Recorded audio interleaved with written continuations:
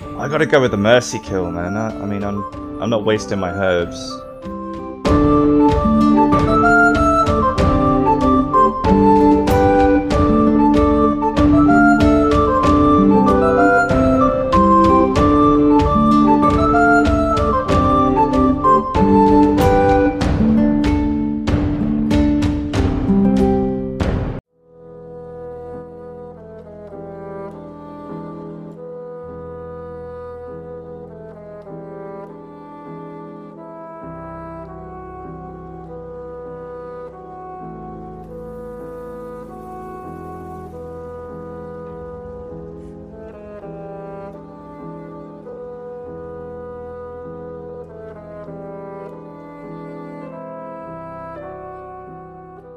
Welcome to the Silver for Monsters, Steel for Humans, Mike for Podcasting show, where me, the host, Ryan, and the Traveller, the voice that seals the darkness, the cat keeper of Blaviken, Carl, get super geeky and break down in depth our experiences in the magical worlds of video games.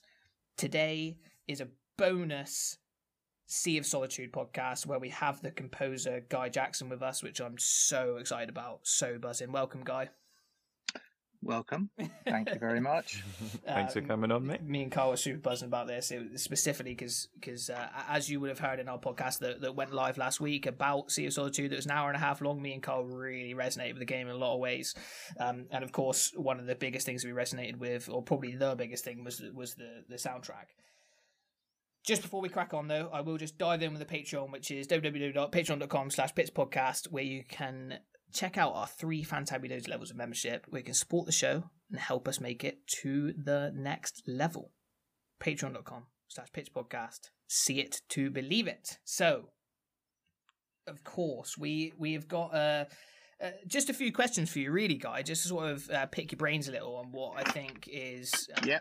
I'll start with just by saying thank you for making such a fucking beautiful soundtrack. Like, how very kind of you. I absolutely loved it. Like, it just immediately, straight from the off, like probably the first 2 minutes of the game, I was just like, wow, this is like, it's hitting me straight away with the soundtrack, which is great. But yeah, that's and we'll fire straight into it, which is where can we find you, Guy, before we move on? I'm on Twitter at with the hashtag Guy Jackson Music. But the most important thing is my website, which is www.guyjacksonmusic.co.uk. Yeah. The soundtrack obviously is available on Apple Music and Spotify, and it's across YouTube as well. So just type in Sea of Solitude or Guy Jackson Music, or just Guy Jackson, and in your browser of choice, and I'm sure you'll hit something to do with the Sea of Solitude. Yeah, which is cool. I was really happy when I looked up the soundtrack obviously afterwards and found your YouTube channel, and the fact that you had the full playlist on there of all the songs throughout the game, which is really nice, because I just generally typed in like Sea of Solitude and then it came up, and it was really nice that it sort of linked back to yourself, of course. Yeah, it's clever like that, isn't it? Yeah, that's it. Yeah, it's good that it works like that rather than just being someone else just posting it. Do you know what I mean? And there aren't too many other Guy Jacksons around, so yes. It's not too confusing when you suddenly get a hip hop star or something like that. Yeah, definitely. Yeah, you're not just some guy, you're the guy. No. All 5 guys. No, there's only one of me, chaps. That's it. What is it like composing for such a beautiful game, and did you enjoy it? It was really good fun. It was a long journey because it was working alongside a German game developer that had never done this level of game before. I was their sort of resident composer for a lot of their small online games, which you sort of are free to play, and then you buy little coins or you buy better armor to sort of go out into the battlefield and things like that. So that was my history with the games developers, Jomi Games. And so they had to have a long run up to know whether they could achieve the Sea of Solitude, because making a big game like this really drains your resources. And so when we first met and chatted about it in London, they're based in Berlin, but when it came over to London and chatted about it, I was full on and say, yeah, I can move on to this, and I started to create some sketches for them, and they picked the stuff up very quickly and said, this is really good for us to work against while we're starting to construct the game. And gradually it got more intense and more intense, as you can imagine, as the game got deeper and deeper with the storyline. Especially in regards to the places this game takes you. Exactly. It's a very emotional game. It really triggers quite a lot of emotion in a lot of the players that go for it. And especially at this time of the pandemic, where solitude is pretty pertinent at the moment. Yeah, definitely. And causing a lot of problems. Yeah. It's something that sort of, my next question sort of carries on from that, which is like, was it hard composing music for such a diverse range of like emotions and themes? Because you've got the various like traumas that Kay goes through are so like individual and specific. Yeah. To be quite honest, the emotional content of the game, I personally, as a composer, prefer to create very moody music. I'd rather have an adagio than an allegretto, which is very fast and sort of very fluffy. That's not my style. I do it, but if I'm sitting down with a blank canvas and I start to create something from scratch, it will normally be slightly slower than the average. So when the games developers started to say we need some dark music, I said, you've come to the right place. Yeah. I mean, I've got at the time I had an album project that I called Sad Situation, which is obviously a line from an Elton John track. That was the folder. That was a folder on my computer that was holding all these tracks that I thought could go into an album that could have the title Sad Situation. And I thought, well, there's a few in there that I can call on for the album, for the soundtrack. Yeah. So it was really a very good mix of what style of music I was doing and what the games developer were after. Although it wasn't, I mean, there were two sides to the game. When we were creating the first level of music, there was the what we called the dark music and the sunny music. So we did the dark music first because it's so much easier to create that from my point of view, and then we moved on to the more happier stuff where that's when the sun comes out in the game and everything's lovely and peaceful and things are good again. Which and I think the transition between those two concepts is really nice, and there's not like too stark or too, it's like really smooth, the transition between the tracks as you go through the game. Like great, it's just really like flows really well, rather than it being like, oh okay, like now it's like too happy or now it's too sad. It's like really like tastefully done. It's like really well leveled, if you know what I mean. Yeah, if I can interject real quick as well. Another thing I noticed about that is in the transitions is the use of silence at certain times as well. Like after you've been through something really intense in the game, and then there's silence and the sun comes out, and then you do get like the lighter tunes come in. It's just like a little breather. Yeah, I thought that was really well done. And sometimes a couple times. Yeah, sure. Sometimes I do love the use of silence. I like the silence in between, like at the end of in a normal track. I would be trying to play some sort of pause between the end of a chorus and the beginning of a next verse, maybe in the middle of a track, just to say calm. But in this situation, in the game, I can remember conversations with the games developers, especially Boris Munzer, who was the sort of technical man who was really in charge of placing my music and my sound effects into the game. Sometimes we often looked at the screen when we were having discussions about what should happen now, and we just said, why don't we just have nothing apart from the background texture and just leave it at that? Yeah. And it's just so impactful, so impactful. Yeah, there's a power in any storytelling in the use of silence, or the use of like a simplicity, or like allowing the player or the watcher or the consumer of that piece of art to have that moment of like break, or like to digest what's just happened or what's going on and stuff like that. Totally. And it also it's like a palate cleanser almost before you move on to the next. That's right, and I call it dynamics as well. You've got to have the dynamics in a whether it's an album project or a game like this. You've got to have dynamics. If it's coming at you non-stop, you end up pressing the mute button on the music. So we didn't want that to happen. No, if possible. No, certainly not. So I have one more little thing before we move on to Carl's questions, which is I just have to say, like the use and the blending and the almost like the tag team effect of piano and violin throughout the whole of the album, throughout the whole of the game, is just like beyond beautiful for me. It's like I just love how well they just fit together anyway, just in general, and anything you listen to that blends the two, but specifically the way that you apply those two in such different way and allow them to sort of pick up the baton from each other at different moments, that I'm sure we'll get into a little more when we discuss the individual tracks. Fine, yeah. Just have to sort of interject there and say that, like, I just love the use of the tag team of like piano and violin. Carl, just to answer that very quickly, is I am a pianist, so there's the piano, and the violin. I'm not a violin player, so I got other violinists in to play the parts, but I like the fact that it's an instrument that is tense. The strings are tensioned, and that I just thought I've got to have a string instrument as a feature for this project. Yeah, for sure. And you have a couple others, don't you? Like cello and double bass, stuff like that as well. Or I think and bassoon sizes as well. Oh, don't forget the bassoon. Yeah.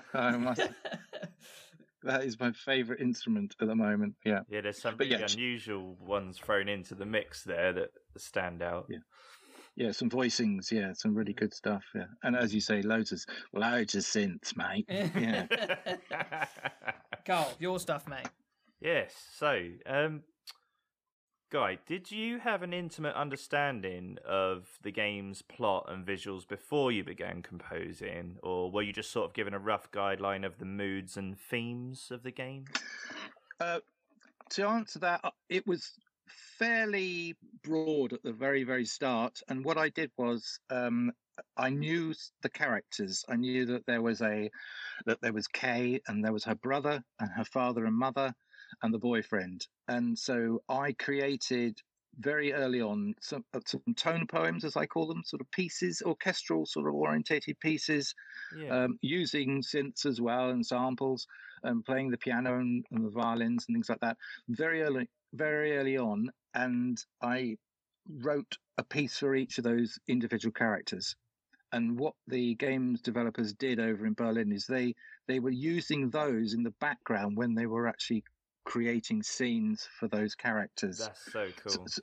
But they were only a couple of them were ever sort of used. But what I did was it used in their entirety, because these are like 4 or 5 minute tone poems, about the character that I see, the mother who's an octopus. I knew she was going to be an octopus. Well, I knew she was something to do with the sea. What I ended up doing was going back to those tone poems and harvesting certain little themes across those pieces, and then interjected them into the final bits that were requiring, here we are, and we're suddenly approaching the mother. Then that was my new piece, and it was, as I said, pulling ideas from those original tone poems. So it was great to have those sketches to call on at a later stage. I love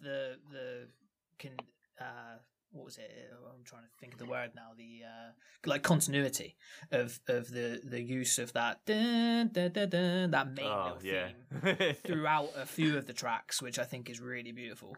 I'll tell you, there's another theme that it's a sort of a fourth and a fifth that I was using in the I Picture You Before Me, which was the main sort of the main theme, da, da, da, that first bump, that was used heavily across quite a lot of the tracks, and sometimes it was just a little synthesizer part in the background going ba, ba, yeah, ba, ba, ba. That motif was heavily used, although I did disguise it quite a lot, but it was just nice to have. It's good to have things like that, rock solid little ideas. They may only be 2 or 3 notes, they may be a whole long phrase to sprinkle it across an album like this, a project like this, because it just ties it all together. Yeah, and it takes you back to certain moments too, and it like grounds you. I think when you hear that, it really sort of fuels the whole thing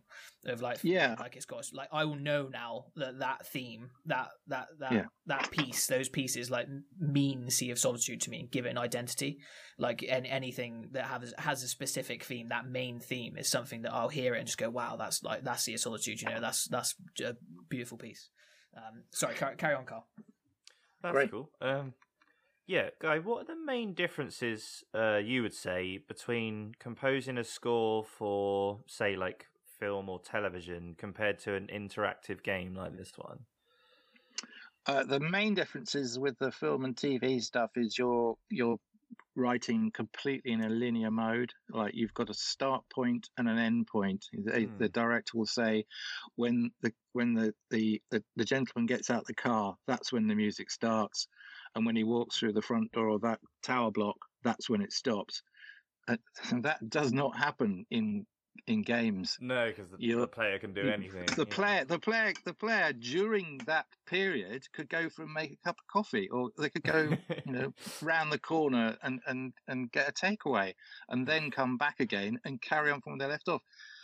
The music's got to be able to last across those areas, so he's got to be able to loop to a certain extent, or there's got to be sort of some layer. Looping is quite obvious to the human ear. So what you tend to do when I was working on this is you create 3 levels of loops: a lower level, and then a second loop comes in further on, and then a third loop comes in slightly later, and they come and go. And they're all different intensities. Like the lower one is probably the lower regions of the audio spectrum, and then you've got a mid-tones, and then a high loop.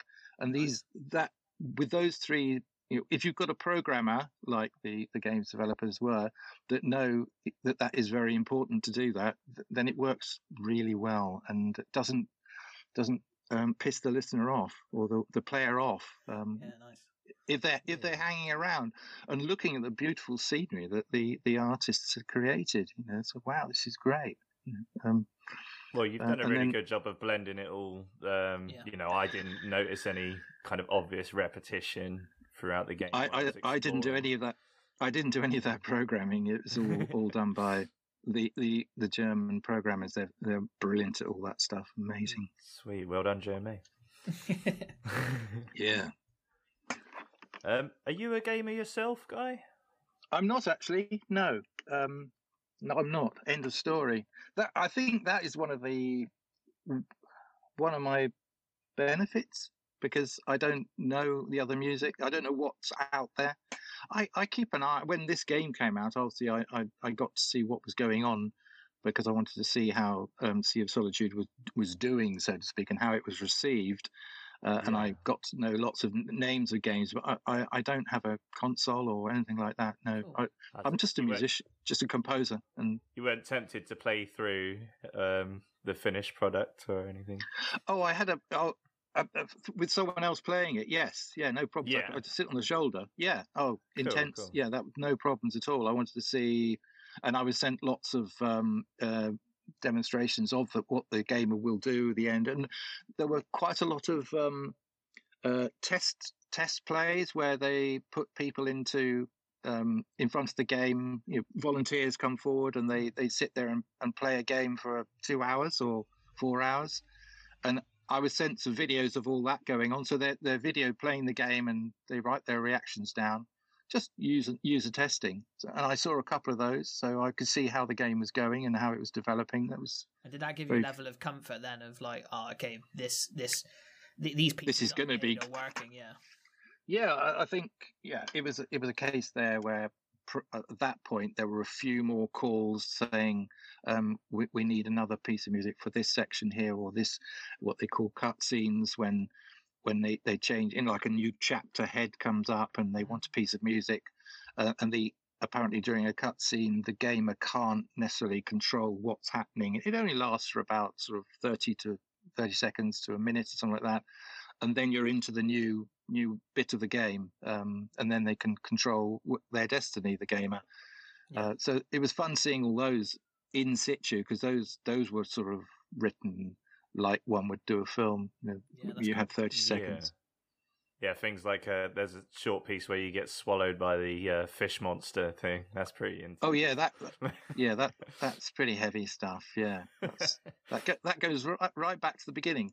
Although quite a lot of the final sound effects were done by Criterion Games, I think, who are based down in Guildford in England. Oh, cool. And they were called in just to sort of finish the games off. They've been doing Star Wars stuff and all that sort of thing, so they knew exactly what they were up to, and it was really fun hearing some of their what they applied to this game. It was a fantastic addition to the game. Gave it a real polish. Yeah. Yeah. Anything else then, Carl? Any other ones before we move on to the individual tracks? I guess just my final question would be: is if you could work on any franchise, gaming or silver screen, what would you like to work with? I'd love to work on a Coen Brothers film. Oh my god! Yeah. Anything to do with those boys. They are gods in my mind, and the use of their music is fascinating, because that No Country for Old Men, there's no soundtrack, and it's a joy, that film, actually, because if you're trying to find a film that hasn't got music on it, a lot of people jump on that to do practices on it, because there's so many scenes, and it's not already littered with music. But that's the beauty of that film. They used, I think the sound designer was actually using sound effects that were recorded on location, little wind noises, and putting them into samplers and putting them through processors. Nice. And that's the soundtrack. There is a gorgeous piece of music right at the end that never appears during the film. But so that film, those two, the Coen Brothers. I'm not sure about games. I mean, I'd have to pass on that, really. The Ballad of Buster Scruggs is unbelievable. That's one that really stands out to me as a Coen Bros film.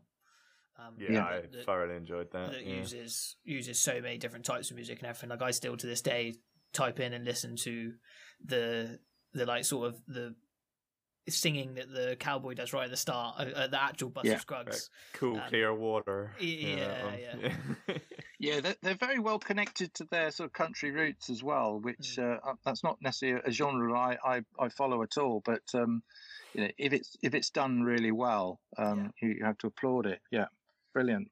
So the individual tracks. Yes, I have a couple, and then Carl has a couple, and then we have a joint favourite at the end that we've decided to sort of team up on. Not that either of us don't share the appreciation of the other ones, but the first one I've got written down is Sonny's theme.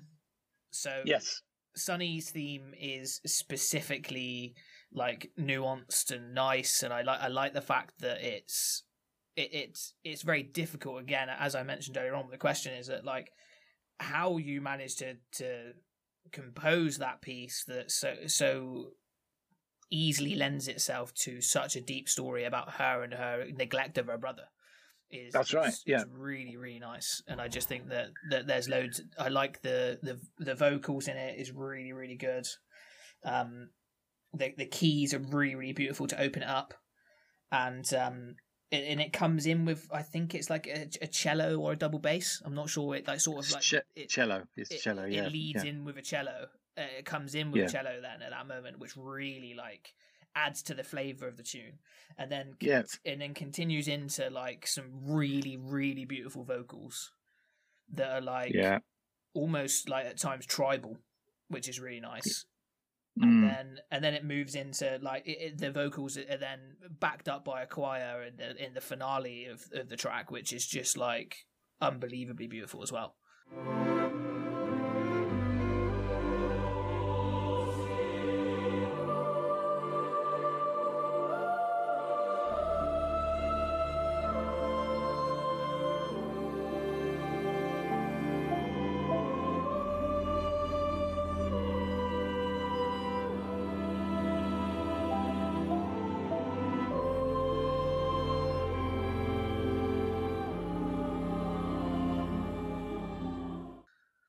Yeah, I didn't plan on doing all that, but Sunny's theme was one of the tracks that came from the original sketches that I mentioned earlier, the tone poems. So there quite a lot of that was written, quite a lot of the theme, and I think on the original sketches I was using voice samples just to get the voice. So I wanted like a boy's voice to sing the theme.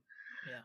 I also had a cellist, Tom Pickles, who was working with me at the time, and I said, could you just mimic this theme? And it was just so beautiful the way he was playing it. I thought, wow, this has got to be the cello's got to be in here as well.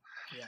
So eventually, when the track was okayed, given the green light, I was working with Laura James, who's a brilliant singer from the UK, and she just sang these. I said, it's got to sound like a choir boy. You've got to sound like a choir boy now.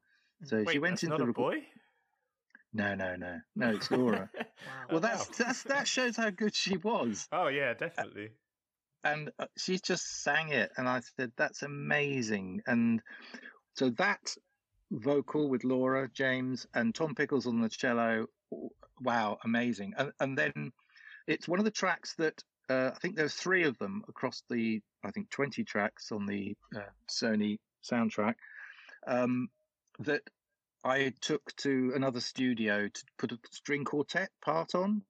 The part was written, and I had 4 players turn up at Snap Studios in North London, and we played. They recorded their part on it, and I think halfway through it, I realised that it needed a different timbre in there, and that's when I put the choir sound in, and I was very, very pleased at how that turned out. And it just gives that magical sort of aura about the sort of traumas that poor old Sunny had been going through for all that time. Yeah, yeah, for sure. Yeah, it like I say, it just lends itself so easily to that. There was no.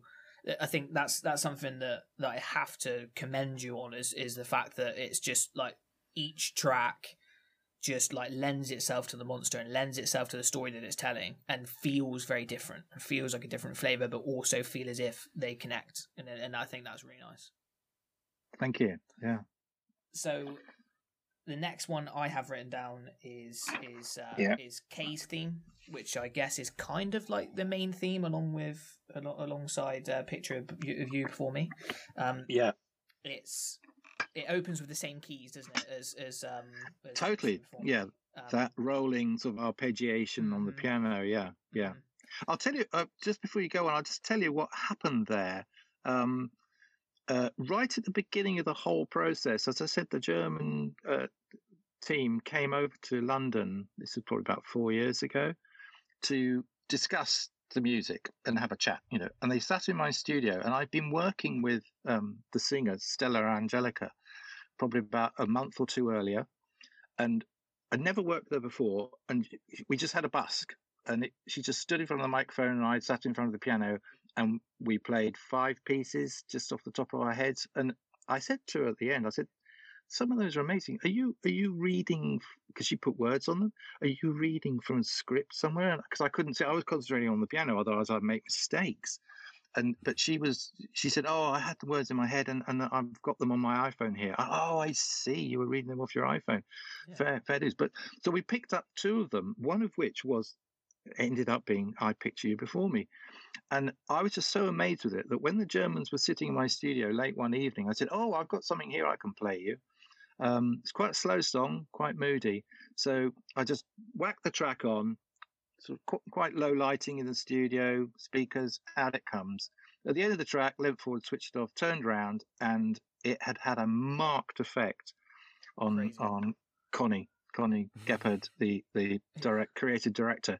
She said, "That's got to go on the game." Yep. And this was so early on. So that's, you can see why, elements of the NK's theme, that whole piano part is just, I know where to start, and I can move from there. And then Ella Hohen-Ford came in to do the vocals on that one, because I wanted a very softer voice for that piece. I wanted a very comforting, very comforting, nice, rounded voice. And she was at the time, she was at the Royal. God, I hope I get this right. Royal College of Music. It could have been the Royal Academy of Music. I think it was the Royal Academy. Yeah.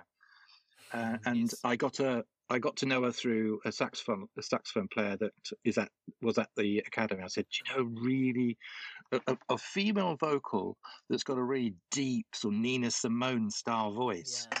Because I can't afford Nina Simone. Who can? Exactly, it's a difficult task. And Ella Hohen-Ford, her voice, her name came up, and she very kindly came into the studio and sung. Very talented. The moment that she comes in that track, in Kay's theme, it really is like punctual. Really, like just hits you. And and as you say, like, it's not a stark hit. It's like a gentle, like, brushes up against you, then moves on. It's like it like really. It felt almost like I say, I tribal again to me, where it had this like really nice like flow to it, and just, oh man, her voice is really beautiful. Like, really, I would check her out. It's check her out, Ella Hohen-Ford, Hohnen Ford. She's got quite a lot of stuff on Facebook where she, obviously she's not doing any live singing at the moment, but she does quite a lot of stuff that sure, off her own bat, just on the iPhone. It, like, the track, Kay's theme, like, builds as it goes. And then it comes in with like all of this, it like gets really synthy and brings in a lot of the synth, which I really like. Again, it's just such a different flavor to the rest of the soundtrack as well. I thought I'd go there. I have the technology to be able to do that, and the incentive to do it as well. I mean, I thought I really want to muck her voice around a bit, so I think I went into some program that really chopped her around a bit. I think it was in the Reactor program, one of the effects in Reactor, made by Native Instruments, and it does, it mucks around with your audio if you want it to, and if you know how to use it, and sometimes it's random and it can come up with marvelous ideas. I love it when it sort of just, it plays those little bits of it like and like that's exactly what I've got as a note. I really like that quality, and I feel like I said to Ryan last night, is this game is the closest I've come to like playing a dream. Wow. I thought Kay's theme especially just fit the dreamlike quality of the game. It's with all the synths and everything, and the breakdowns in her voice and the whole floatiness of it.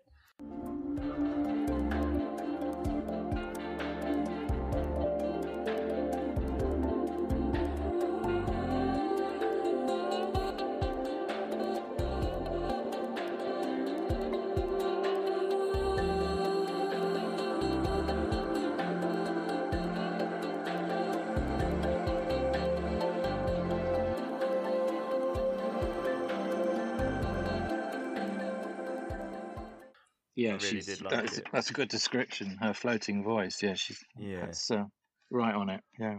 So I have to also ask whether, because specifically Kay's theme reminded me so much of, or brought me to an artist that I've listened to. I stumbled across when I was like really young in school. It's called Bonobo. Oh, Bonobo, yeah. And I just thought it sounded it similar to, in some way, to some of Bonobo's tracks that I've listened to and stuff. Because I'm not sure whether he perhaps uses that program you just mentioned or whatever that sort of brings the voice in and out at random times and sort of plays those things all together. Yeah, sort of a glitch making, a glitch effect. There's tons of that stuff around at the moment, and I'm sure he does. I don't know about the actual reactor one, but yeah, a couple of people have mentioned when I've been doing beta orientated stuff. They mentioned the word bonobo. Oh, really? But I think I probably went and quickly checked something out, and just called up the Spotify's or the Apple Music of the world to have a listen, just to sort of doff my cap and say, oh, okay, yeah, fair enough. And I remember standing on a tube station platform and seeing a bloody great big Bonobo advert because he was playing Alexandra Palace, which is my local big venue. And I thought, oh, right, yeah, he's doing really well. But good luck to him. Good luck to him. But yeah, I know what you mean, that his style of music is for that second half of Case Theme. Yes. That's there. Yeah. And also on Discover the Past, there's quite a lot of Bonobo-esque treatments. But definitely, I wouldn't suggest that it was in any way like a copy of it or anything like that. It's certainly, it's very you, and it's very Sea of Solitude. I just had that kind of like a callback to those moments earlier in my life. Sure. Sounds a little like this artist I used to listen to. So yeah, I mean, carry on. That's cool. Now, I would say going back to the days when you used to have albums and CDs and things like that. I wouldn't own any Bonobo albums, but one of the influences that I did have here, and this was really sort of a textural thing, a sort of sound, was some of the sort of Dark Side of the Moon, Pink Floyd sounds, and I love those sort of sounds in there. So there are quite a lot of the themes that are played with a synth, a sort of modular synth that is exactly the one that Pink Floyd would have used. Yeah, I can totally hear it now. You've said it. And I use that quite a lot across the 20 tracks, but only on about 2 or 3. But it's there, and it pops up every now and again. And it's very soft, mellow, and it plays that fourth I was talking about earlier on. Yeah. I think, of course, as with any art, you take influences from different places, but it's just so nice. I think that we, like, this conversation so far has just been like first ever conversation I've ever had like this behind the scenes in such a way, especially with a composer. Like, I'm just a sort of a humble gamer who listens to something and goes, oh, I love it, but like to hear what came behind it has just been like utterly fantastic, like fascinating so far. I love it. Yeah, good stuff. So I've then got Carl, do you want to dive in one of yours? Yeah, sure. So obviously, I loved the soundtrack while I was playing, but also the thing that's good about the soundtrack as a whole is it blends with the action on screen very well, and you've kind of explained why that works so well. But also, it stands out as its own entity. Yeah, a few moments, well, quite a few, and I listened back to the soundtrack after completing the game. Yes. And it's so much more powerful when you're just sat there with your eyes closed and headphones on. Yes. Like, you just noticed everything. And I'll be real with you, guy. Floating Sanctuary made me cry. Oh, that's Tom Pickles on the cello again. Oh, my God. What a genius that man is. Yeah.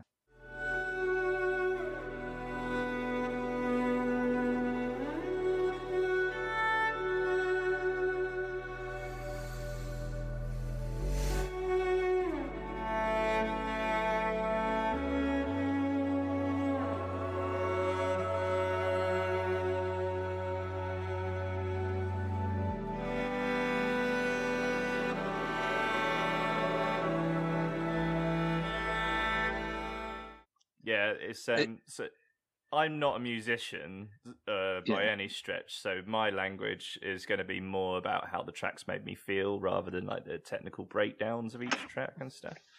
I really connected with that track. It was like an arrow in the heart, that one. It was just two instruments, two Meon synths, which is quite a broad instrument, but quite restrained. And then obviously I played a backing track, a sort of an ambience that could evolve, and then Tom was booked to come in, and he settled down with his cello, and we did about I think about 5 different versions of that, and then I could go and choose the best bits. I think it was the last track, the last take that he did that was chosen for that. It was just unbelievable. Oh, wow.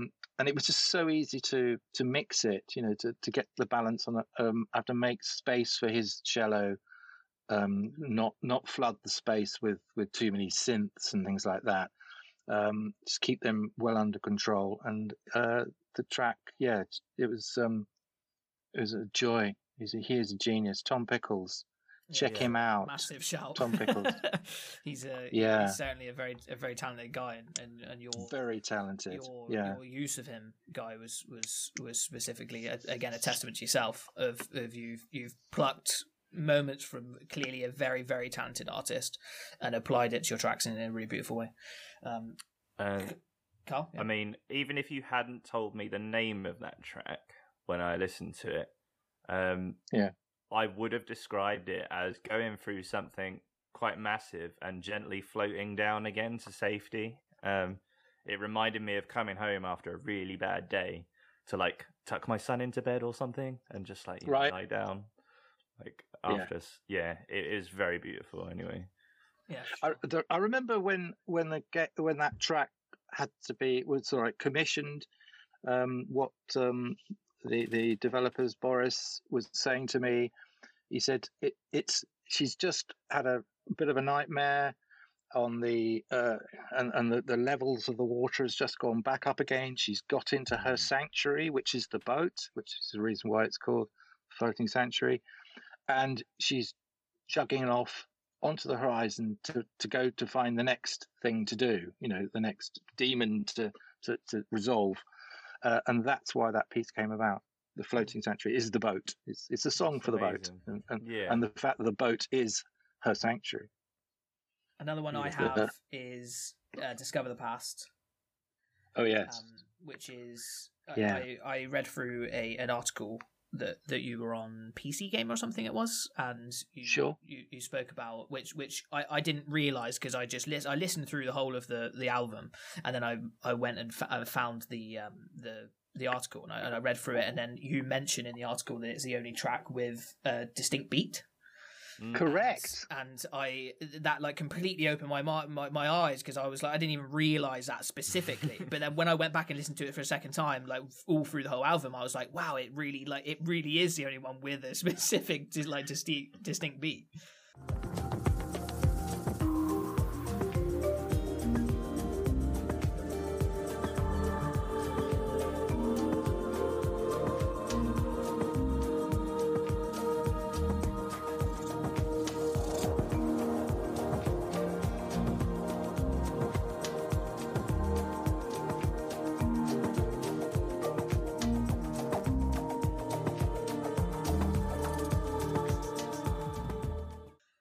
And the reason behind that is that Boris and Connie, the game's directors, they didn't want beats across their game. Yeah. So, and as far as I'm concerned, no problem. That is not a problem. There's so much rhythmic elements that a composer can call on without having to resort to beats. It's great to have beats. They're really good punctuation marks, but there's plenty to keep the sentence moving and have it nice and lyrical. What I did there was in Discover the Past was called on my mate Mr. Ben, who has a big modular synthesis set up. He's up in Manchester now, and he what I call bubble and squeak music. Twist a few knobs and wow! And there's nothing you can program. You can't program that stuff. It just happens. And I said, can you take some of if I give you the stems of some certain elements of this track, Discover the Past, can you process them through your modular system and see what comes out the other end and send them back, which he did. And I had such fun blending back what he'd done with what I originally had, and sometimes pulling out my original stem because it was just so so more enhanced rhythmically by what he'd done. So it was good fun. As a track, it really it made me feel nostalgia for a past that was not my own. It made me feel made me attach myself to Kay as a character so much because it's played. I'm right in saying that it's played in the moment that you go back and discover the parents' budding relationship. Yeah, in the market. Yeah, I think it's in the market. Yeah, exactly. You've hit the nail on the head. It is the marketplace song, and I think what happened was there was an element of beats that I supplied to Boris and the team, not anywhere near the modular synthesis stuff, and they said, "Guy, why are we doing beats? What didn't we talk about this? Do you need some counselling?" And all that. And I said, "Well, it's just quite nice to have." They were very minimal beats, and he said, well, actually, he came back about a week later saying, actually, in the marketplace, there's quite a lot of fun that's had with these little sort of spirits that are jumping around, and he said it works really well. So it does, because it's a busy piece that it's joyous. It makes you feel as if you are in a busy place, like a market, and obviously these two are coming together in this moment, and it really takes you through that of you can almost imagine that you're sort of there's a hustle and bustle going on, and that's the way that the track makes you feel, which is really cool. That's right. Even though actually, when you're playing the game, there isn't a crowded market in front of you. No. Which is very ironic, but it's rather like today. You go to a marketplace and there's no one there. Yes, well, actually, you shouldn't be going to the market. So, end of story. But it was fun that Boris and Connie had found a solution, had found a space for that piece because. I really enjoyed that piece, and when we developed it, I obviously supplied them stuff that went into the game, and then Sony came on board, so I had to prepare a 20-track album, and I did do. That's the point where I said to Mr. Ben and his modular synthesis, I said, could you help me out here? And so that side of it actually only appears on the game. On the game soundtrack rather than actually within the game. There is an element of it in the game, but minimal. Cool. Cool. Super cool. And my son Will played drums and percussion all over it as well, so mostly drums. So that had the treatment.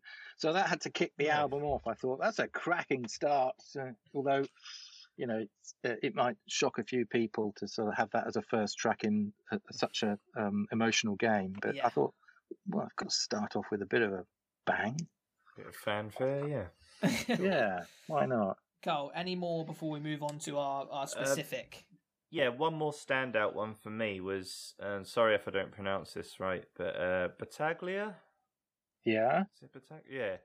Yeah. Battaglia. Most of the soundtrack's very, it's got a lot of wonder and whimsy and, it's very thought-provoking. And Battaglia is... something very different, very dark and modern sounding, and it's quite intense. Yeah, very intense. It's probably the darkest track in the game, in my opinion, just for the menace that it gives you.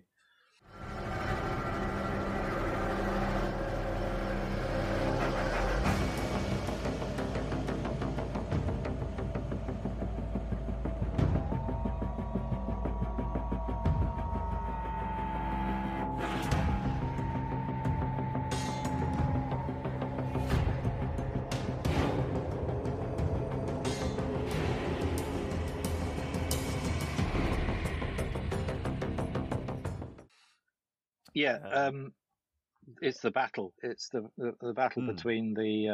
I can't remember what those characters are called that sort of have their arms are on fire and all that sort of thing. But they're the sort of the dark characters from the past that come to haunt Kay, and they're sort of they're like bullies. They're sort of threatening, shadowy Sunny guys.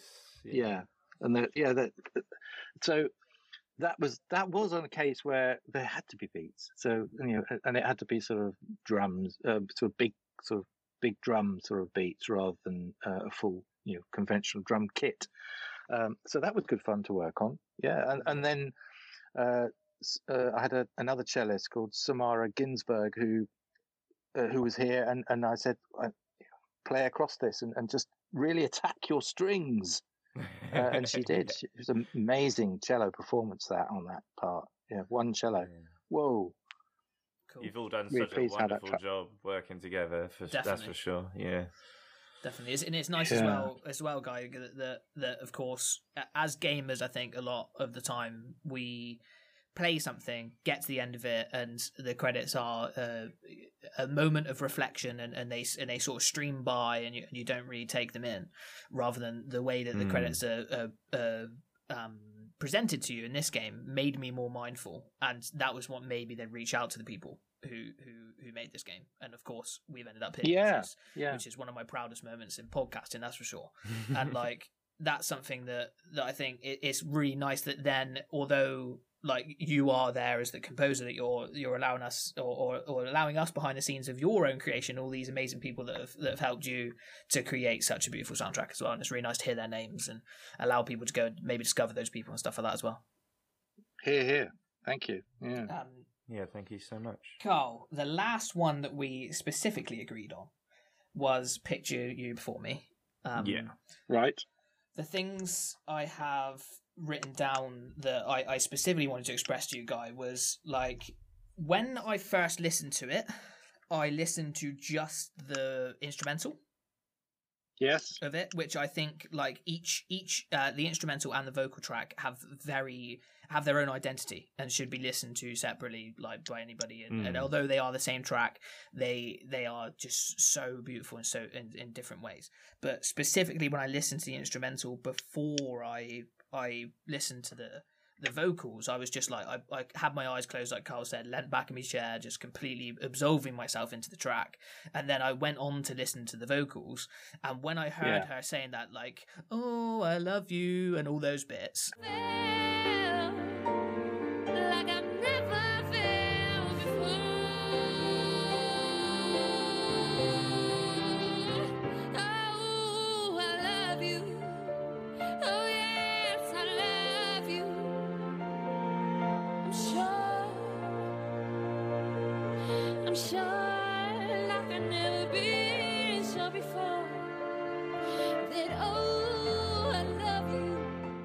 like it was like I remember opening my eyes and like this like flurry of like like my hair stood on end, and I was just like, she's singing what I almost sung to myself or heard from myself from that instrumental anyway.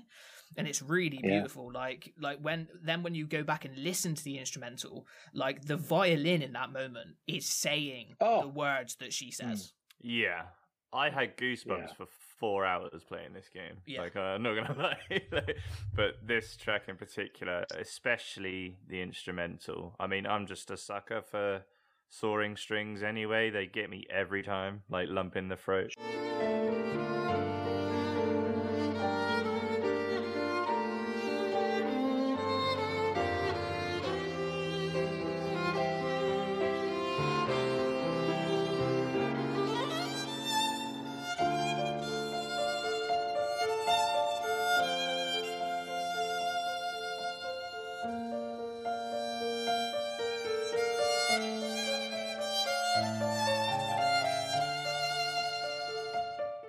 Yeah, it was pretty powerful. Basically, what happened there was, as I told you the story, when they came to my studio and heard that track and fell in love with the track. Unbelievable, both of them.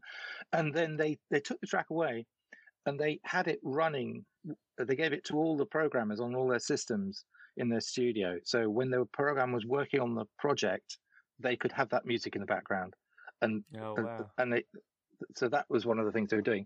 But then they suddenly realized as the game goes on and on and on, and I think EA were getting involved in it, Electronic Arts, their originals series, they sort of invested in the game.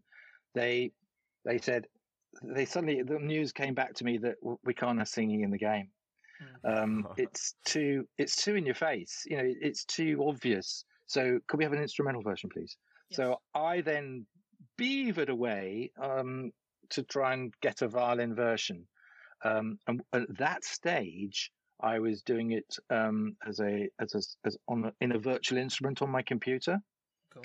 Okay, so they could have something to work to, and they put that into the game, and it's right across that theme is pretty heavily featured across the game, and then at the end of the day, I thought they might have put the version featuring Stella's words and her vocal right at the end, as you saw the credits across the credits. So you get that moment where I've been hearing that all the way through, and now it's been made into words, and it's really beautiful, and I think it's fantastic. Nicely arranged. That initially, my thought process was that you would have done the instrumental, and then a vocalist would have come on and applied words to it. But the fact that you emulated her words with the violin is absolutely like such an amazing fact, and I didn't know it was going to work. I didn't know it was going to work. Oh, I definitely did. Fair play to you, because her voice is specifically beautiful, and to emulate that with a violin in such an uncanny way, to make it portray, because it's so difficult. Like music is it's like talking without talking, and like the fact that you can say those words with the strings without saying them is really, like, again, like a testament to your art, you know, and artistry. Sorry, you know. What basically what happened was, so they were using in the game my piano parts, all that arpeggio stuff, and then I played Stella's top line on a violin samples, a virtual instrument thing, and it was fine. You know, carry on, that's working nicely. At the same time, then all of a sudden it was like, I need to re-record the I Picture Before Me instrumental with a real violinist. And I thought, I can't just I've got to get it recorded in a proper studio, you know, a different studio. And it's got to have a piano part. There's got to be a grand piano there as well playing it. And my piano ability is not of a level where I could sit in a studio with Laura Custodio Sabas on violin, ready to, you know, bow down, you know, and go for it. And I would just probably need about 90 takes, and someone would have to cut them all together to get a decent performance. And obviously, we'll be playing in the same room with, you know, microphone bleed and all that sort of thing. So I thought, I'll give it. And I found a pianist, and her name was Greta Asted. And she was at the Royal Academy of Music, and she was a friend of Laura's, the violinist. So they knew each other. And I managed to get the two of them together for a couple of rehearsals at my house, and it all came together. And then we went down to Snap Studios in Manor House in North London, and it was great just to be not sweating about it, just sitting behind the desk in the control room, watching them play it. And that's exactly what you hear. It was done in about 3 takes, and again, I think the second take, that was the one that goes on the CD. That's fantastic. Superb. And the emotion that those two ladies put into that piece makes that track, the instrumental track, really stand out. Like it really. Although, yeah, I'm so, like, I don't know, like, it's made me feel so, like, happy, like, I want to boil over with emotion right now, because, like, the fact that the initial take that I writ down on my bit of paper when I was just scribbling as I was watching was this tag team of the violin and the keys and the way they work together, and the fact that you then mentioned that the pianist and the violinist were like in tangent were friends and stuff like that, and that really just like gives it a whole nother level of depth, and I'm so happy you brought that up. I think they had to know each other. I mean, otherwise they'd be. I mean, the thought of just getting a couple of jobbing musicians in and they don't know each other, it's always a risk, and it sometimes takes 2 musicians, however good they are, a good 40 minutes to sort of get to know each other's movement. You know, the cues that they do and things like that. So that's always tricky. I mean, when it came to doing the one with the vocal on it, again, that was one of the tracks that we recorded with a string quartet, and it was arranged by Samara Ginsberg, who'd done that cello work on some of the other pieces, on Battaglia, and it was great. The same sort of scenario. I knew it. I said to myself, it would be really nice to have a string quartet on this piece to get that sort of tension behind Stella's voice, and it sounded really good. And when I started pulling the synths out that had been supporting the track up to that point, it sounded really thin and narrow. I thought, oh my God, I better put a few of these synths back in to give it that substance. And that's what happened. It came back in, and so we have two versions. I think as a track, Picture You Before Me stands on its own. Of I could quite happily show that piece to anybody in my life, and they would immediately feel emotion for it without having any context, and that's something that is really powerful about the piece. And another thing I've got written down about it is that the bridge in the middle, where then the violin comes back and plays that initial I failed to have the knowledge to convey the words really to explain it, but that da, da, da, da, that bit, the way that it takes it up a key and really gets intense at the end. And crescendo bit near the end, it's really intense. It's so beautiful, really. It's weird. Yeah, I don't know whether you noticed, but the last track on the album, called "What If?" It's only 1 minute and a smidge long. It's the end chords of "I Picture You Before Me." Oh wow! Really? Just played on the piano.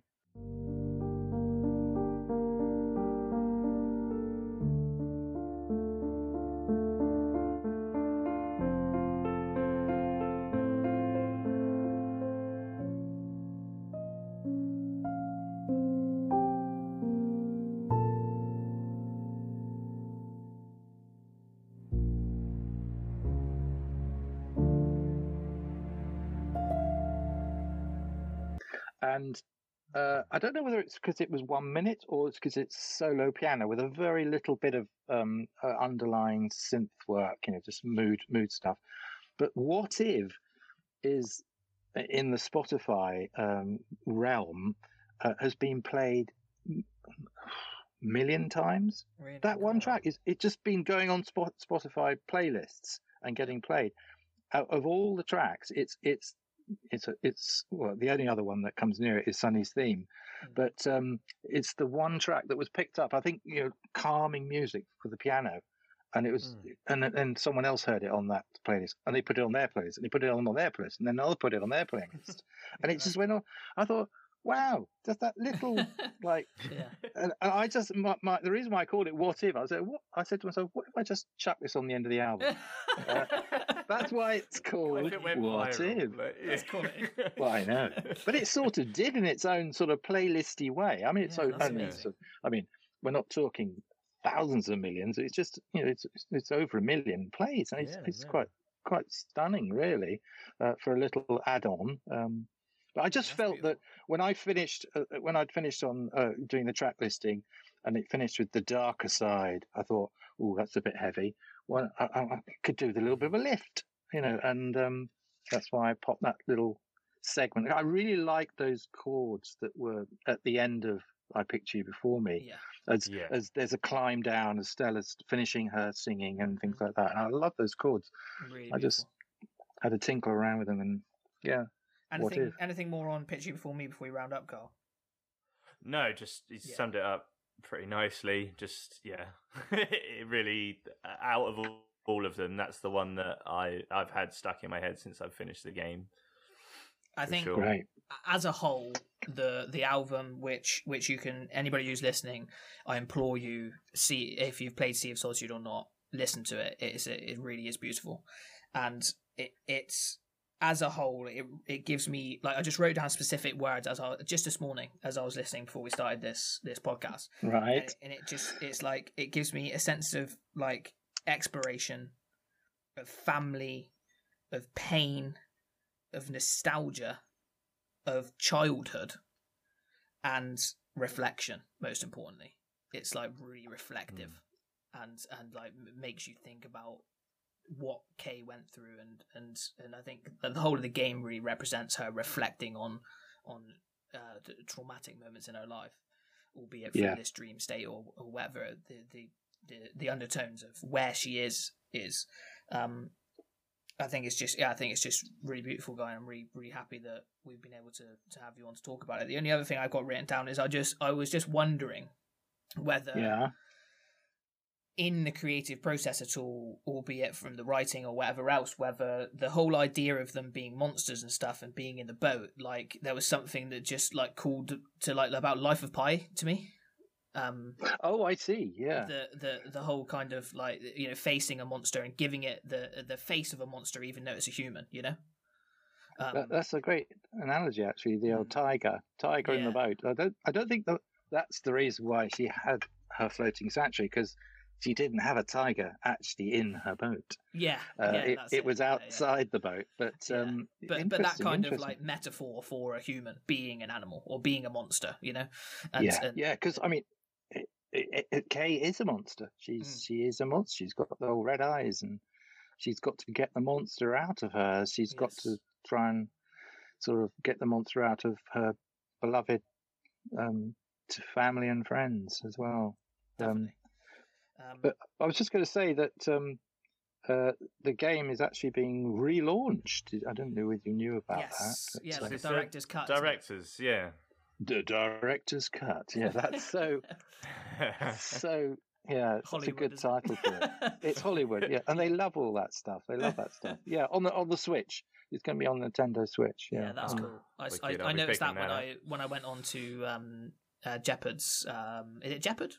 Her second name? Yeah, Connie Jeopard. Yeah, I went on to her Twitter and it was like right at the top saying like, look, we're relaunching and they're really excited to have these extra features that didn't make it in the original game, which I'd be really excited to play for sure. But Guy, thank you so much for shedding light on a small portion of what for you must have been a like you say at the start, a really lengthy emotional process for you, and it's been so fascinating, so fantastic to have you on the podcast and to hear you talk about these different things. And I think it's like just been utterly fantastic. I love it. You're very welcome. And I do have a small quote, which me and Carl often like to sort of leave the podcast on a thought or a quote or something like that at the end. And I looked up quotes about music, and this was one that sort of stood out to me that applies, I think, to the Sea of Solitude soundtrack, which is: music gives soul to the universe, wings to the mind, flight to the imagination, and life to everything. Which I think is really nice. And, very appropriate. Yeah. Yes. And of course, Guy, if you work on any other video games or anything else, you are more than welcome to come back and talk about them, because it's been an absolute pleasure, Guy. Yeah. Total It's been really good fun. Really good fun. Thanks for having me on. Again, any of our listeners, please do reach out to Guy. Let him know what you think of the soundtrack if you do listen, and if not, just give it a listen anyway, because it really is a beautiful piece of art. That's for sure. Thank you very much, Guy. Thank you, Ryan and Carl. Thank you very much. Thank you. Cheers, guys.